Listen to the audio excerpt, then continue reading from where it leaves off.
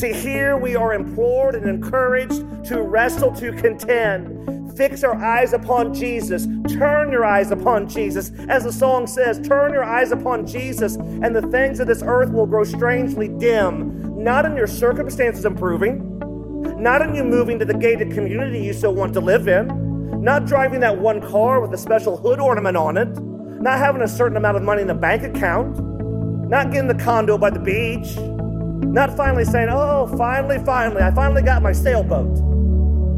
That's not what the word says. That song, Turn Your Eyes Upon Jesus, so beautifully illustrates the word of God when it says, turn your eyes upon Jesus, and the things of this earth will grow strangely dim in the light of His glory and His grace. Welcome to This Day in the Word with Pastor John Couch, the radio teaching ministry of This Day Ministries. It is a joy to have you listening today, and we pray that you will be encouraged, challenged, and motivated to live for God like never before. And now, with today's message, here's Pastor John Couch. Let's pray. Father, we come before you, and oh God, I just ask that you would speak in such a powerful way right now. I pray as we dive deep into your word, as we mine the scriptures, oh God, I pray that we would just write them on the tablet of our hearts. Don't allow us to live in disobedience, but God, I pray from this moment forward that we would live in obedience. God, give us a heart and a mind and a soul that hungers for you, that as the deer pants for the water, I pray that our souls would hunger and long for you. So God, hide me behind the shadows of the cross. God, help me to decrease right now while you infinitely increase. I pray as the word goes forth that we would not see or hear the man who's giving the message, but I pray that we would just fall madly in love with the one, Jesus Christ, who is the message. No, God will be quick to give you all the praise, to give you all the glory. And we pray this in Jesus' name, the name that's above every name. We pray this in His name and His name only. Amen. Take your Bible and turn to Jude. Jude, looking at verses 5 through 11 today as we continue our series of battling for the truth, of grappling for the truth, of fighting for the truth, of waging war for the truth, because we are in a truth battle today. And yet we know that God's got this. We know that we rest in Him. We know that we submit to Him, that we live for Him, and that when He leads, we follow. Amen? And so here we are diving into these verses of 5 through 11 again, and the sermon title today is simply this: Don't battle in your own strength. Don't battle in your own strength.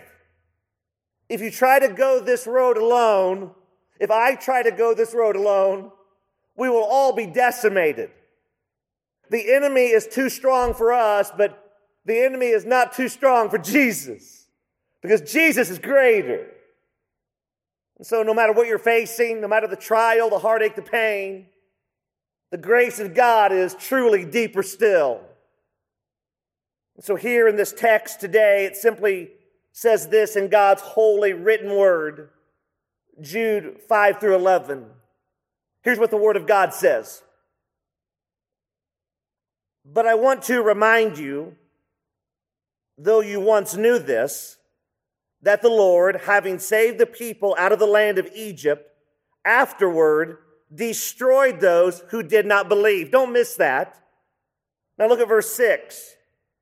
And the angels who did not keep their proper domain, that's not a website, by the way, but left their own abode, He has reserved in everlasting chains under darkness for the judgment of the great day. As Sodom and Gomorrah and the cities around them in a similar manner to these, having given themselves over, don't miss this, to sexual immorality and gone after strange flesh, are set forth as an example, suffering the vengeance of eternal fire. Wow. Look at verse 8. Likewise, also these dreamers defile the flesh. They reject authority and speak evil of dignitaries. Now look at verse 9. A beautiful shift here in the narrative.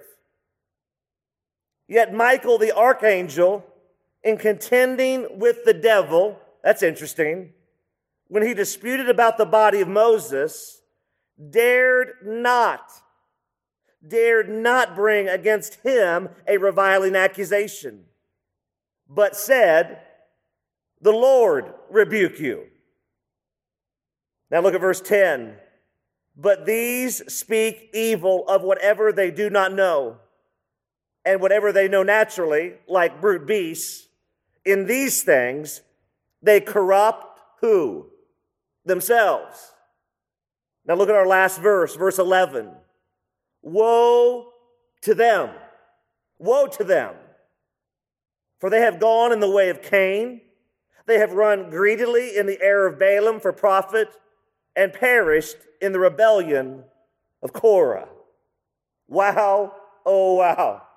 Remember our context from the previous message, and that was simply that we must look at verse 3 and 4 and understand the deep biblical truth that there's an admonition that Jude is giving after first looking to write about the common salvation. He says, warning, warning, warning. I got to alert you. Something mission critical is going on. Here's what you must do. You must contend earnestly for the faith that was once for all delivered to the saints.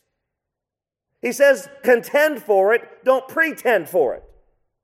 Don't be a pretender. Be a contender for the faith. And then in verse 4, he gave us the why. He gave us the big idea behind all this admonition that he's giving. He gave us the sense of urgency. Why? Because certain men have crept in.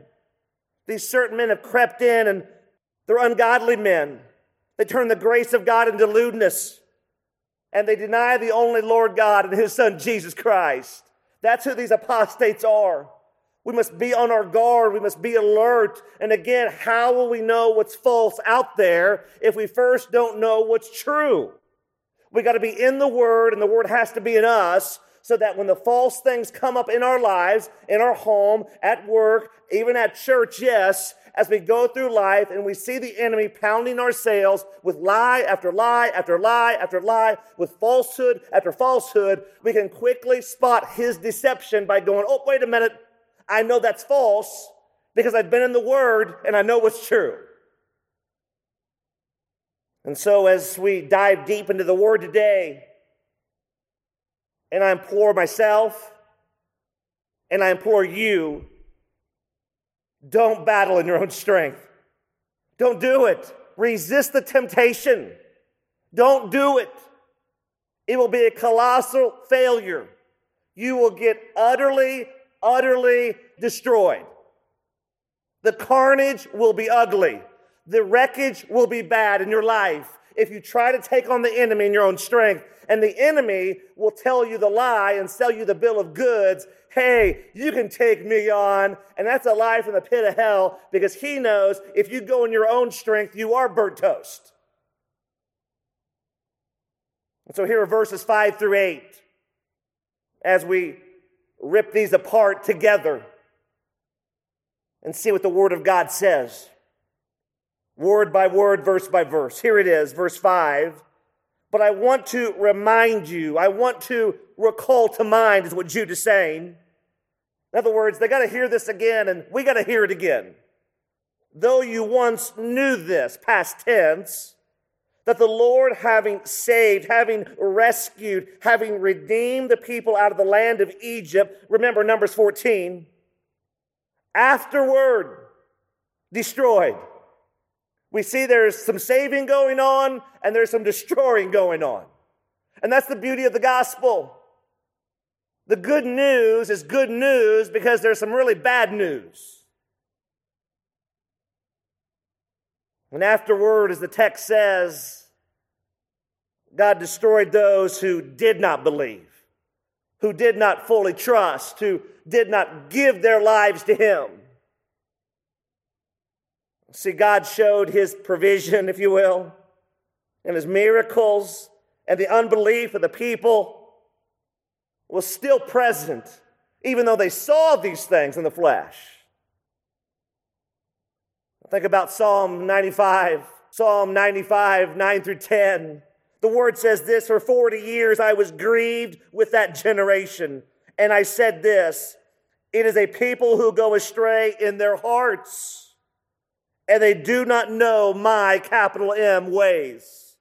So I swore in my wrath, they shall not enter my rest.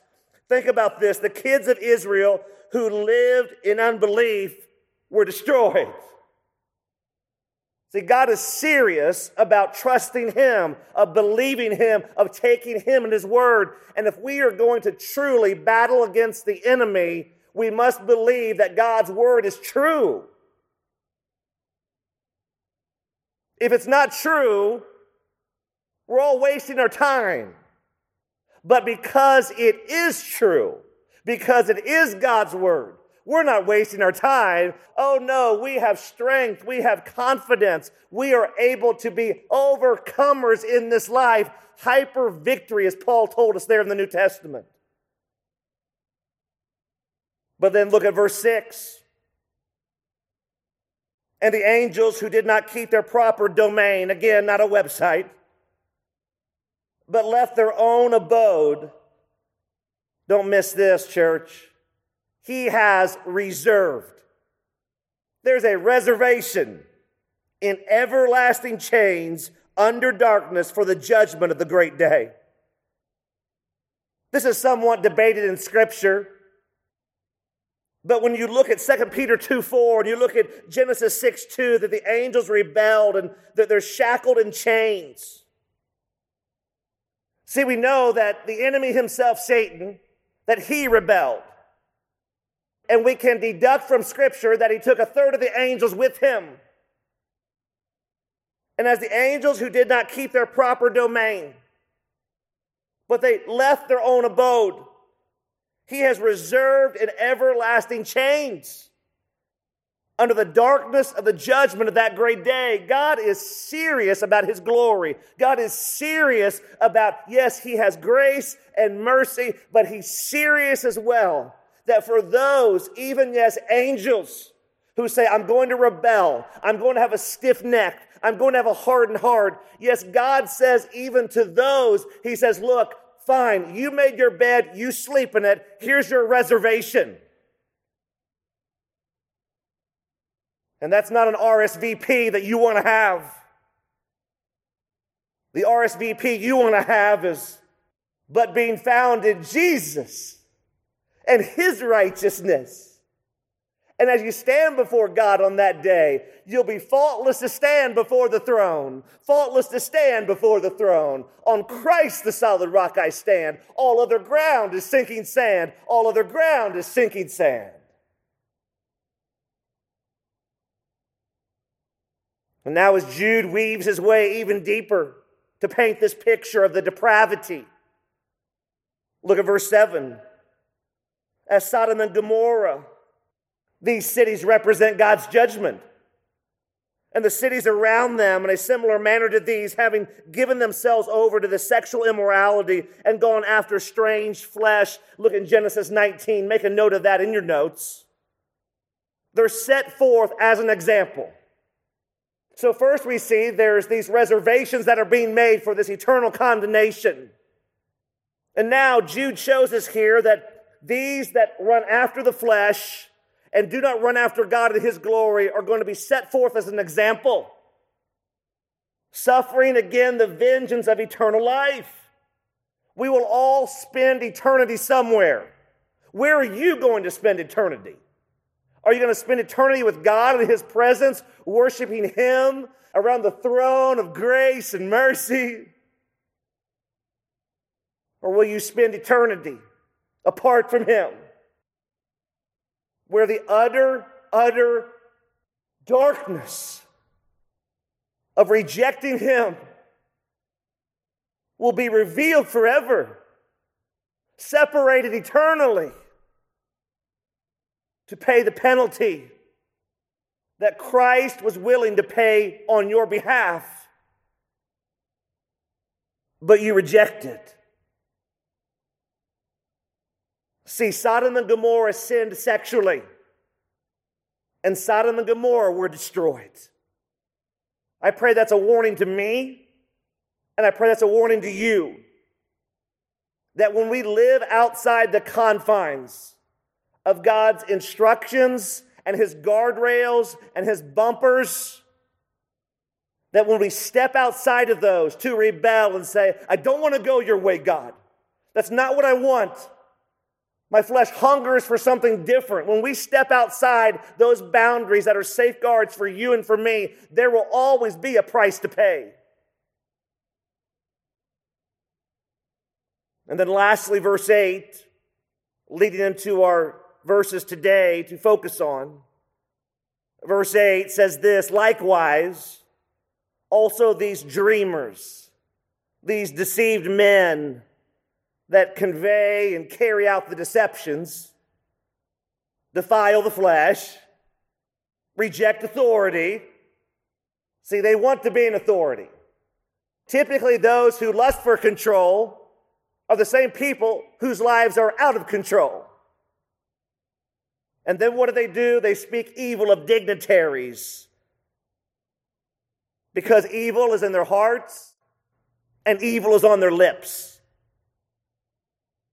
So as we launch into the final verses of our text for today, with that being the context and the backdrop and the setup, I want you to write down key number 1. Write this down in your notes right now. Key number 1. If I am going to battle for the truth, I must remind myself that our God is the God of both grace and wrath. Let me say that again. Key number 1. Write this down. You're going to need this today, probably at lunch. Write this down.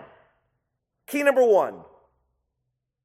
If I'm going to battle for the truth, I must remind myself, I must preach this to myself all day long, that our God is, yes, the God of both grace and wrath.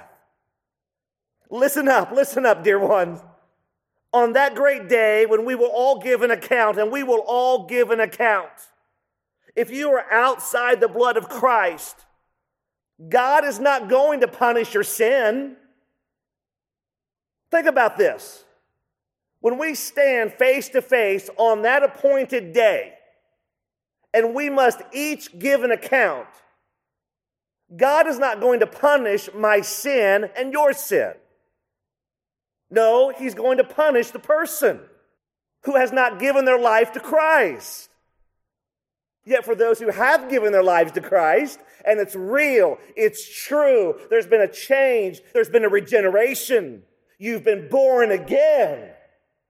When that is real, when that's true, as I attested to earlier, on that day, Jesus is going to stand in your stead. He's going to stand in your gap and say, oh, no, wait a minute. I've already covered this son. I've covered this daughter. They are a child of mine. They are adopted into the kingdom of God as my blood, as my righteousness completely atones for their sin. Because think about this. This is the entire point of the gospel. God incarnate, the true celebration of Christmas.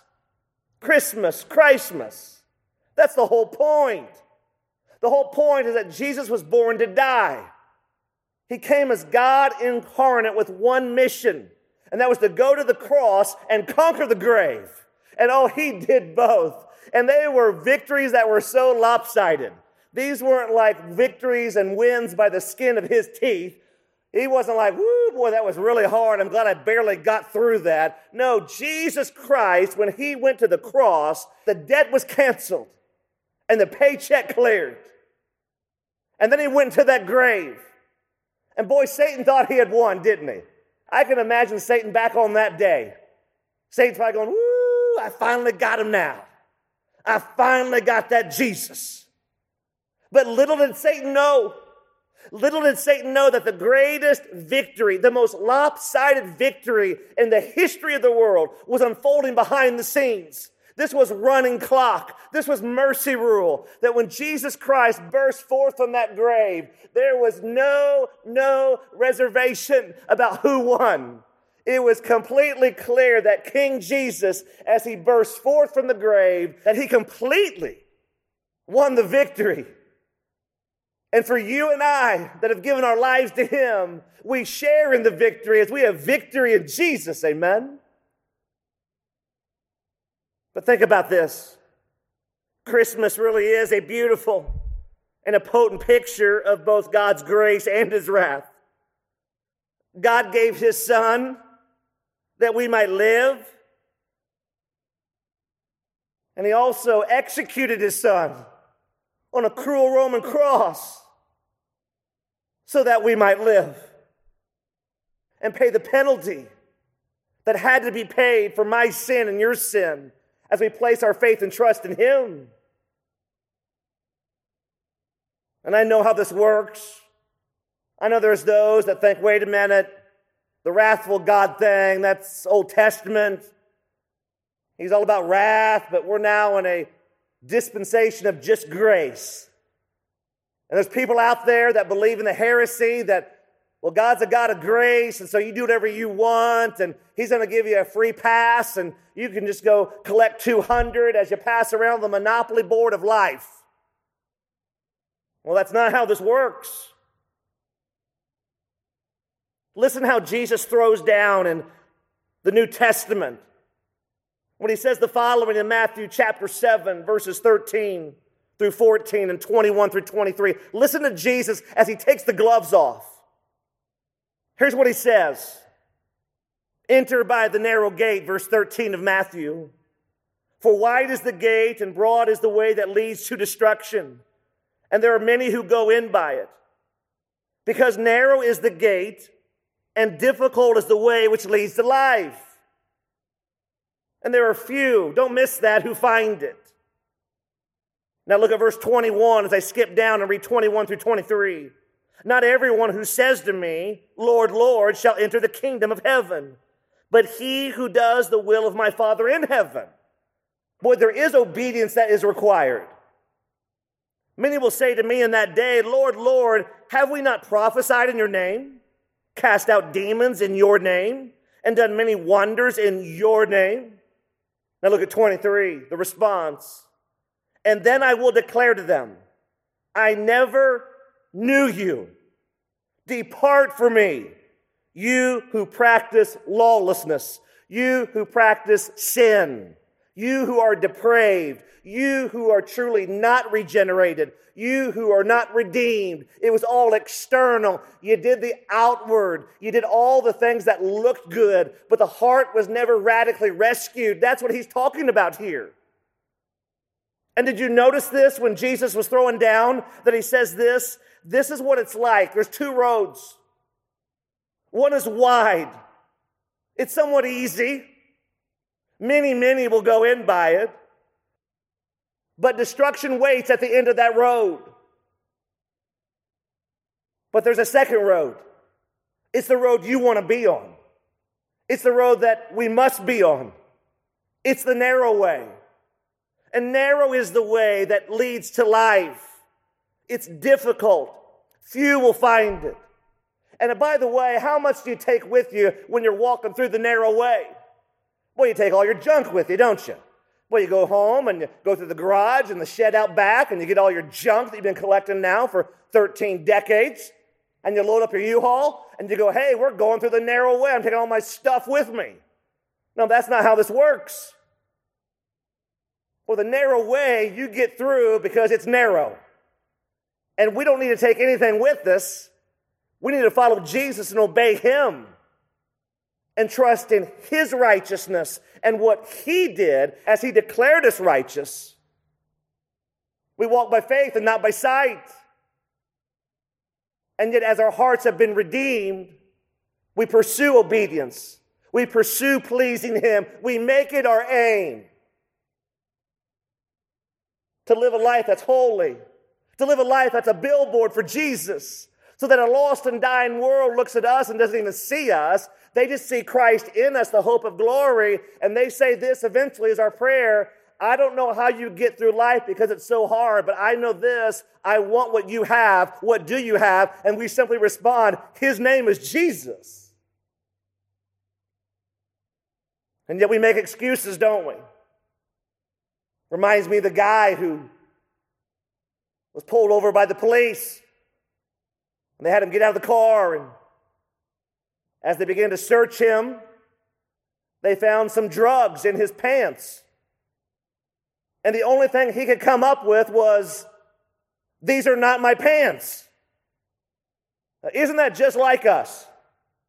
We want to rebel so much.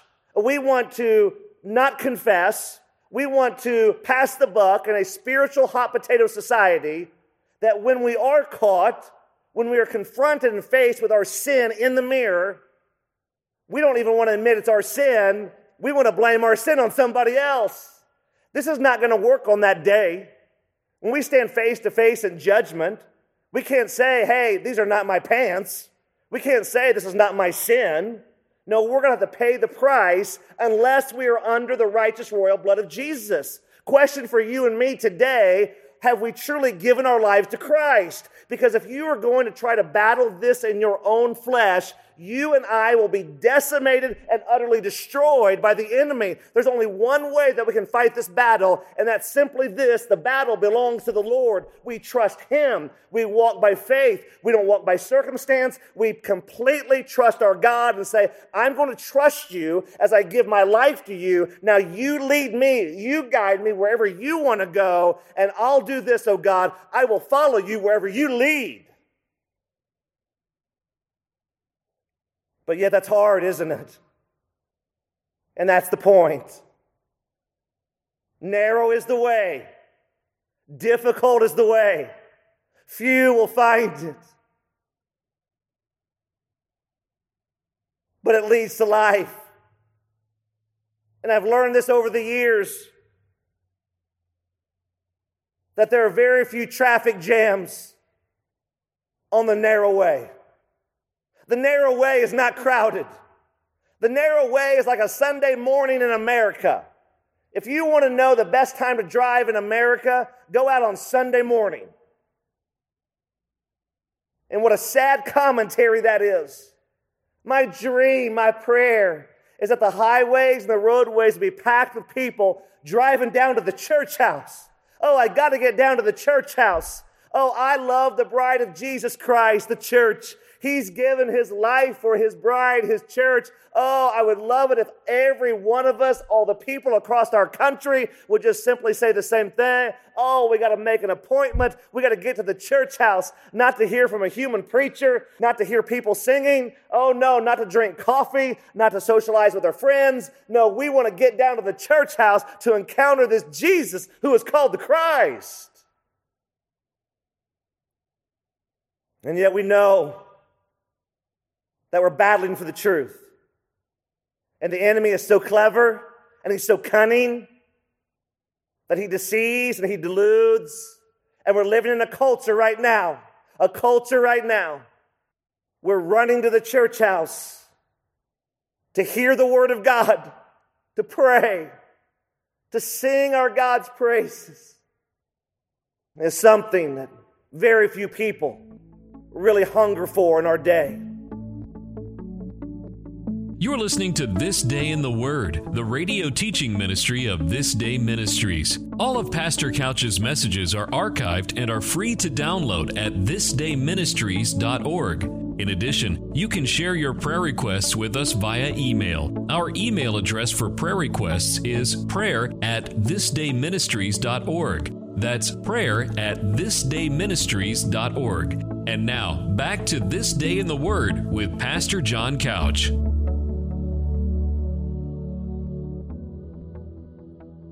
See, Jude, he sets the table so beautifully with all these examples of the apostates and how they were exposed. And he now changes and shifts gears and goes in a different direction when he says this in verse 9. Yet Michael the archangel, in contending with the devil when he disputed about the body of Moses, dared not, underline that in your Bible, dared not bring against him a reviling accusation, but said, "The Lord rebuke you." So who's Michael? Well, he's the archangel. And it says here in the Word of God that in contending with the devil, boy, we see that word again, this contending, this opposing, this fighting for, this struggling, there's strife, there's this dispute going on. And he's contending over the body of Moses with the devil. Now, we got to remember this, the devil, what's that mean? Well, the devil is this, he's the diabolos. It's where we get our English word diabolical from. He's the slanderer. He's the false accuser. He's a fallen angel. And he hates God and he hates you as a Christ follower of Jesus. And there was this dispute going on. About what? Well, I alluded to it. About the body of Moses. And again, for time's sake, we're not going to go too deep into this, but write down Deuteronomy chapter 34, 5 through 6, and then also Matthew 17, where you see that Moses appeared in bodily form on the Mount of Transfiguration. And here Jude is going back and he's saying, look, there was this contention going on between Michael the archangel and Satan himself, and they're disputing over the body of Moses. And instead of going face to face, and instead of going toe to toe with the enemy, Michael the archangel, powerful Michael the archangel says, no, wait a minute. I'm not facing you in my own strength. The Lord rebuke you. Literally, the Lord admonish you deeply, admonish you severely. What a great example that is set forth here by Michael for you and I. As we battle in the flesh, as we grapple in the flesh, as we struggle in the flesh. Don't under any circumstances take on the enemy in your own strength. You and I will get utterly destroyed and decimated. And that's why key number 2, write it down in your notes. Key number 2, here it is. If I'm going to battle for the truth, I must battle in the Lord's strength and not my own. Here it is, key number 2, write it down, mission critical. If I'm going to battle for the truth, if you made that decision today and say, you know what, the Holy Spirit's speaking to my life, I know I must fight for the truth in my life, in my home, in my business, on my team, in my church, everywhere I go, I know I must battle for the truth. I know I must be a contender, not a pretender. If that's you here today, here's the deal. You must be a person that says, I'm not going to battle in my own strength. I'm going to battle in the Lord's strength. I'm going to trust Him as He leads and I follow. And yet again, no matter what you're going through, we all have our junk. We're all going through trials and tribulations and the pains of life to some degree. Every one of us. No one's immune. And yet the enemy will say, psst, hey, psst, over here. Psst, hey, psst, psst, over here for a minute. Take your eyes off Jesus. Psst, over here for just a second. I know you're going through a struggle, but you got this. You can do this. That person that you're contending with in the flesh. And boy, there's such great contention there and division and discord. You got this. It's their fault. You can do this. And the enemy just plants his lies, his whispers. And that's why we have to, church family. We have to at all costs understand we're no match for the enemy. No more cultural Christianity. The battle belongs to the Lord. We don't live in a Christian life that is just in name only. We live in a Christian life because we serve the name that's above every name. And as the battle belongs to the Lord, one of the ways that He works in our lives, especially through the difficulties and the trials and all the hurts and the pains of life, is that we partner with someone else in the faith. We get a brother or sister to get in the trench, and they begin to hold us accountable, and we hold them accountable, and we run the race together. Because two are better than one, and a threefold strand cannot be easily broken. And as I've learned through men's ministry for many years now, I believe the number one issue that Satan uses in lives of men, yes, even like myself, is to tempt us to be isolated. Boy, if he can just isolate us, to get us to pull back, to get us to cower over in the corner and remove ourselves from godly teaching, remove ourselves from godly influence, remove ourselves from all of those things that are actually going to help us and encourage us in the battle, Satan goes, psst, hey, you can do this by yourself. You'll be fine. And the reality is we won't be fine. We will get utterly crushed as we walk the road alone. Write down Hebrews chapter 10, verses 23 through 25. Write this down, Hebrews 10, 23 through 25.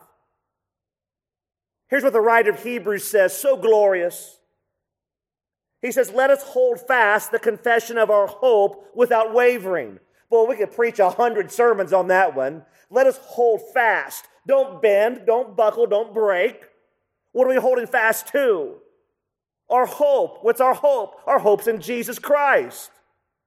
And how do we do this? Without wavering. We stay steadfast. We're immovable, always abounding in the work of the Lord, knowing confidently that even the smallest task that we do for the Lord in living for Him is never in vain.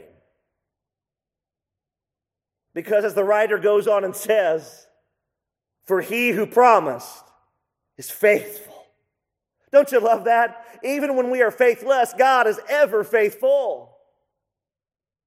And then the writer of Hebrews in verse 24 says this, and let us consider one another in order to stir up love and good works, not forsaking, not abandoning the assembly of ourselves together, as is the manner of some, but rather exhorting, encouraging one another, and so much the more as you see the day, capital D, approaching. See, here we are implored and encouraged to wrestle, to contend. Fix our eyes upon Jesus. Turn your eyes upon Jesus. As the song says, turn your eyes upon Jesus, and the things of this earth will grow strangely dim. Not in your circumstances improving, not in you moving to the gated community you so want to live in, not driving that one car with a special hood ornament on it, not having a certain amount of money in the bank account, not getting the condo by the beach, not finally saying, oh, finally, I finally got my sailboat. That's not what the Word says. That song, Turn Your Eyes Upon Jesus, so beautifully illustrates the Word of God when it says, turn your eyes upon Jesus, and the things of this earth will grow strangely dim in the light of His glory and His grace. See, the writer of Hebrews was saying, let us hold fast the confession of our hope without wavering. For He who promised is faithful. And then he says, let us not forsake the assembling together of one another, as some are in the habit of doing. The enemy is going to want to isolate you. He's going to say, look, you can do this in your own strength, but the reality is we can do nothing apart from Jesus.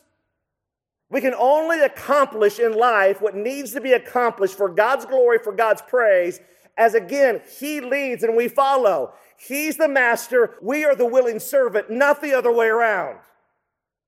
We got to get out of this business of somehow thinking that, hey, come on, Jesus, get in the trunk of my car. I'm going to drag you around town. You're going to bless all my dreams, answer all my prayers so that I can finally gain what I've always wanted in this life. No, and more no. We must be in fellowship with one another on a continual, habitual basis as we go vertical to God first and rely on His power and His blood and His righteousness of His Son.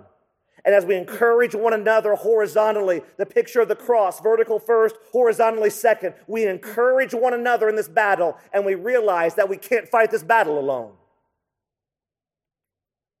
Now it's interesting because Jude shifts gears again, right here in the Word. Now look at verse 10 as we journey our way down the backside of the mountain. Verse 10, but these people, these apostates, they speak evil of whatever they do not know. Isn't that interesting? They speak evil of even what they do not know. Well, that sounds like a lot of people in our culture, doesn't it? Just speaking nonsense and foolishness, and they have no clue of what they're even talking about. That's what happens when you walk in deception and darkness. The wicked stumble, and they do not even know what makes them stumble in the darkness. These evil men do speak evil. Michael the archangel speaks holiness and God-honoring things. And these evil men speak evil. And whatever they know naturally, like brute beasts, not having the spiritual knowledge, again, their foolish hearts are darkened. And look at this, and in these things, they corrupt who? Themselves. See, isn't that the lie from Satan? See, he baits us. Our sinful hearts quickly take the lure. And the reality is this, that as we are trying to please the flesh, as we try to hurt other people to make ourselves feel better, the reality is this, as we live in sin, we're actually corrupting ourselves. Literally, we are destroying ourselves. Anyone wake up today going, man, I can't wait to get up today and go destroy myself? Well, of course you didn't. No one in their right mind would do that. And yet again, that's the lie from the pit of hell. Go do what you want to do is what the enemy says. Satan says, yeah, just go please the flesh, go live however you want. Satan says, rebel against God, it'll be just fine, it'll be dandy. No, it won't. You are actually in a process, in a system of unwittingly destroying yourself. And the reality of that game that so many people are playing is as they destroy themselves, they're actually destroying a bunch of other people with them. As families, homes, marriages, extended families, teams, businesses, and yes, churches are getting utterly decimated and destroyed because of the enemy and his work in depraved, evil hearts, as the pride of those hearts have been deceived, as they walk with stiff necks and hardened hearts. They corrupt, they destroy themselves and everyone else in their way. And that's why we must cling to the old rugged cross and lay down those trophies, lay down those idols, because it's all about God and His glory, not our own. It's no longer meology, it's theology. And that's why key number three, write it down. Key number 3 in your notes. Here it is. If I am going to battle for the truth, I must not speak evil, lest I corrupt myself. Let me say that again. Key number 3, if I am going to battle for the truth, I must not speak evil, lest I corrupt myself. Self-corruption is really, if you think about it, dear one, is the result of filling our minds with poison. How do we not fill our minds with poison? There's a simple question. When self-corruption is walking with poison and toxicity in our lives, how do we not do that? Well, we fill our minds with God's truth, what we've been talking about. It's all about the truth of God's word. It's God's word. The grass withers and the flower fades, but the word of my God stands forever. The word of God is not chained. It goes forth with power. It convicts. It goes down to even the deepest joint and marrow. It gets into our mind, every crevice. It gets into our heart, every nook and cranny. It's the word of God. I can't say this enough. I pray you hear my urgency. I pray you hear my passion. It's the word of God that will set you free today. So what's a good place to start? Well, how about a proverb a day keeps the enemy away? A proverb a day keeps the enemy away. You say, what do you mean? Well, it's pretty simple. There's 31 chapters in Proverbs. Most months have around 31 days. For those that don't, just double up. And if today is the 17th, read the 17th chapter. If tomorrow is the 18th, read the 18th chapter. It's wisdom literature. It's what you and I must feast on. It's a spiritual IV drip that we must have, that we cannot go without. We must fill our minds. We must wash the word over our hearts and our minds and our soul with truth. Because if we're not filling our minds and hearts and souls with truth, we're filling our hearts and minds and souls with poison. And garbage in, garbage out. Read those Proverbs. Drive deep into them. Tie them around your neck. Bind them around your neck. Have them be a frontlet to your eyes. And repeat this every month. You say, wait a minute, I'm going to read the same thing every month? Yes. Because here's what's going to happen. You're going to read the 17th this month. And the next month, you're going to read the 17th again, and you're going to look at the 17th and go, wait a minute, did God put that in there while I was asleep? I don't remember reading that. It's amazing how the Holy Spirit will begin to illuminate in your heart. You will begin to leap for joy, sing a new song, have a new skip in your step as you continue to feast on the Word and the wisdom of God's Word. It will protect you. It will guide you. It will encourage you. It will nourish you. It's the Word of God that will set your heart free today. And here's an example. Proverbs 10. Proverbs 10, 18 through 21. A great example about speaking evil. How this applies to Jude, verse 10. Proverbs 10, 18 through 21. Whoever hides hatred has lying lips. Oops. And whoever spreads slander is a fool. Wow. In the multitude of words, verse 19, don't miss this. In the multitude of words, sin is not lacking. But he who restrains his lips is wise. Who wants to be wise today? Anyone want to be wise? Who wants to be a fool? Anyone want to be a fool? He who restrains his lips is wise. Verse 20, the tongue of the righteous is choice silver. The heart of the wicked is worth little. 21, the lips of the righteous feed many, but fools die for lack of wisdom. Wow. Oh, wow. It's the Word of God. Don't battle in your own strength. Arm up with the spiritual armor.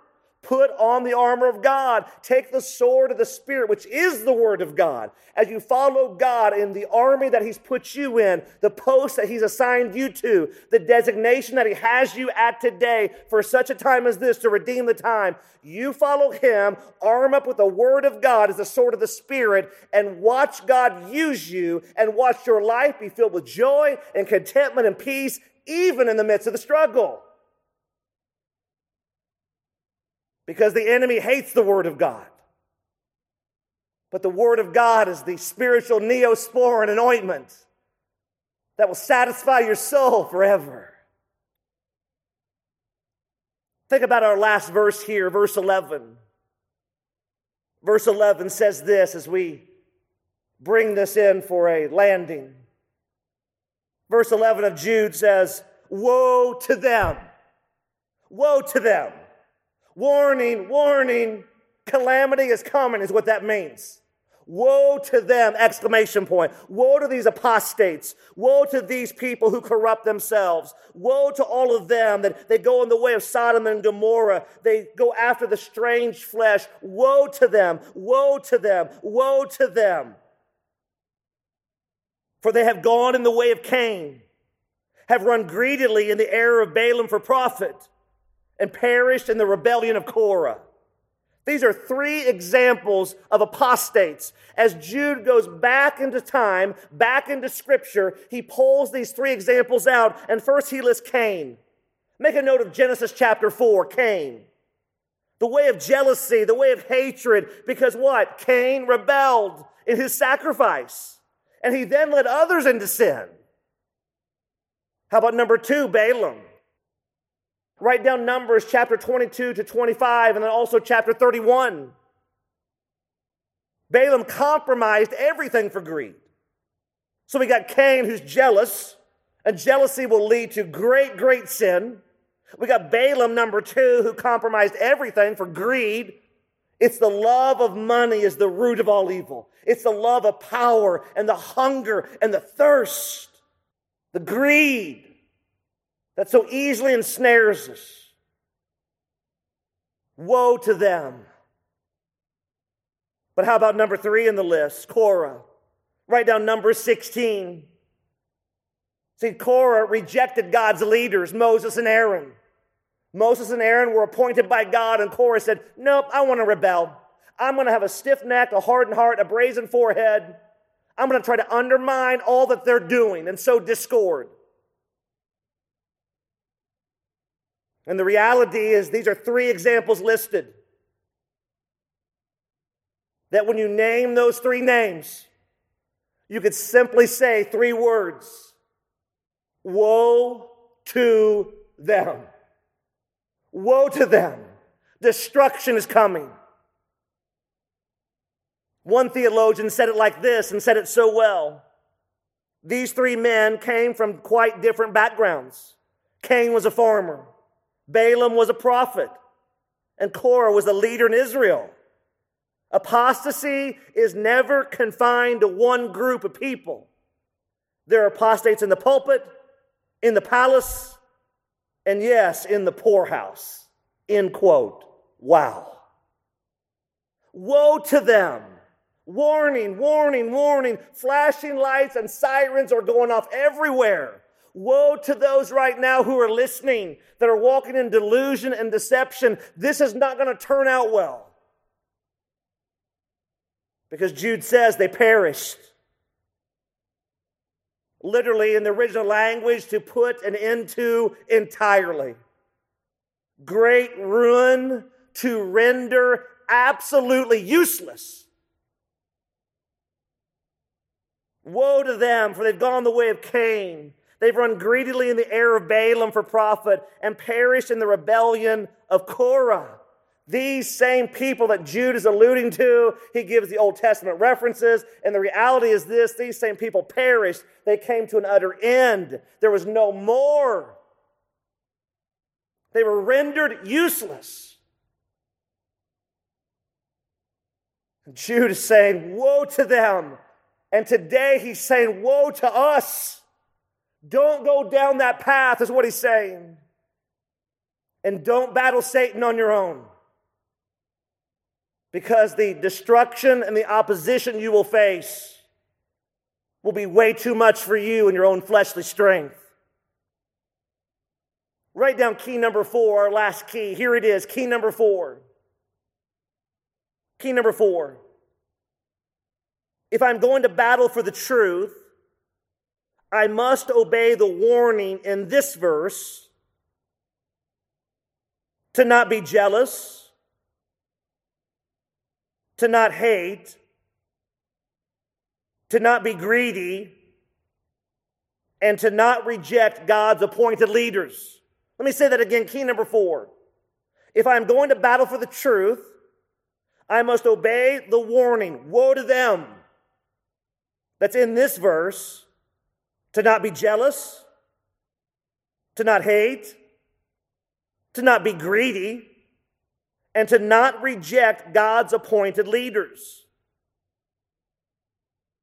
And yet, even in thinking of that, we also must be on our guard and be alerted when we're around apostates in our day who are exhibiting these characteristics. And how will you know what's false if you first don't know what's true? You will be able to spot these people like a sore thumb sticking out of nowhere when you are deep in the Word, when you're full of the Holy Spirit, when you're walking with God and you're not walking in the flesh. These people that are haters of God, that they despise Jesus, they've rejected Him, and they're covert operatives for the enemy, they will begin to stick up out of the ground. And you will easily spot them as you're walking in truth and they're walking in deception. See, disobedience to God quenches the work of the Holy Spirit in our lives and quenches God's blessing in your life as well. Don't miss that. Disobedience to God quenches the work of the Holy Spirit in our lives, and it also quenches God's blessing in your life as well. And in case you've already forgotten, just simply go back up to verses 5 and 8 of Jude. The Holy Spirit is being quenched, and God's blessing is no more. You ask, okay, I'm hearing the Holy Spirit. I'm hearing the Word. So what do I do? Well, here's one suggestion. Dive deep, head first into Psalm 91, verse 1. Dive deep in there. Psalm 91, verse 1. Here it is. He who dwells, remains in, inhabits in the secret place, the hiding place of the Most High, shall abide, shall lodge, shall remain, I love this, under the shadow, under the shade, and the protection of the Almighty. Boy, this seems so simple in theory, doesn't it? But man, we're in this war where we want the glory, where we want the praise, where we want to be the deal, and we don't want to hide under any shadow, do we? And yet the shadow is where the protection is. The shadow is where the fiery darts will be quenched by the shield of faith. The shadow is where there's rest and healing and comfort and joy and contentment and peace. It's the shadow of the Most High Almighty God. So as we journey from this point forward, here's your takeaway question. Takeaway question.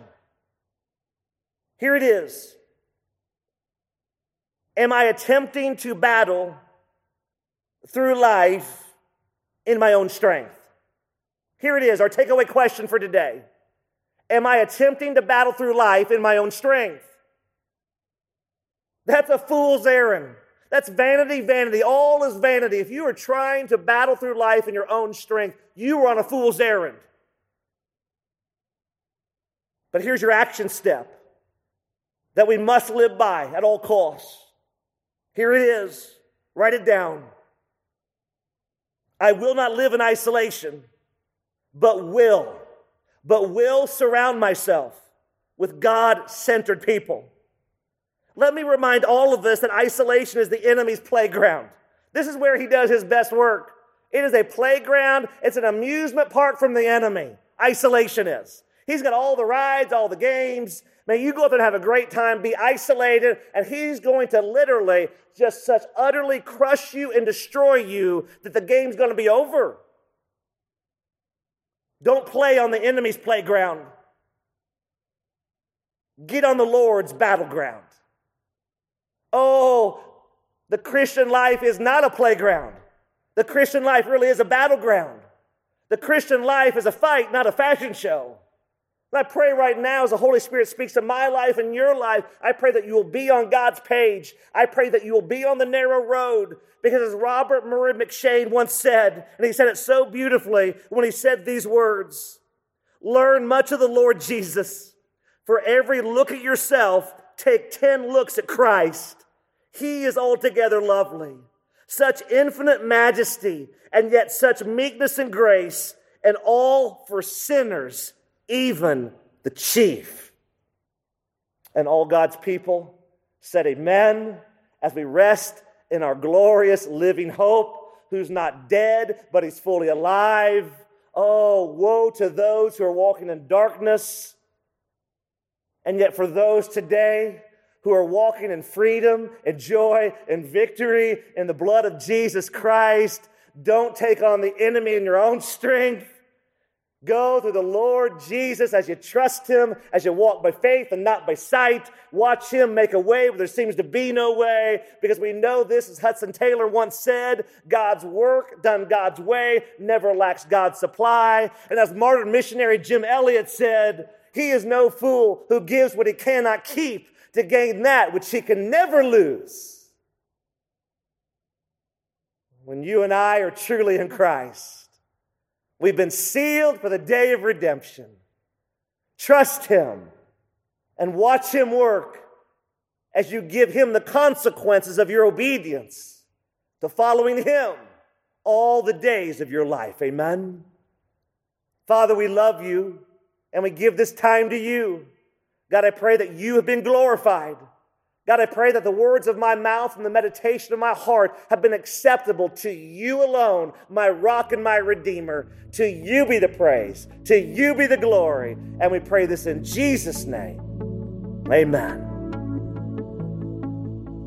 You've been listening to This Day in the Word, the radio teaching ministry of This Day Ministries. Don't forget that all of these messages are archived and are free to download at thisdayministries.org. That's thisdayministries.org. In addition, if you have been blessed by the teaching of God's Word during This Day in the Word, we would love to hear from you. Our email address is info@thisdayministries.org. Thanks again for listening as we strive to honor Christ and impact our world as we spend this day in the Word.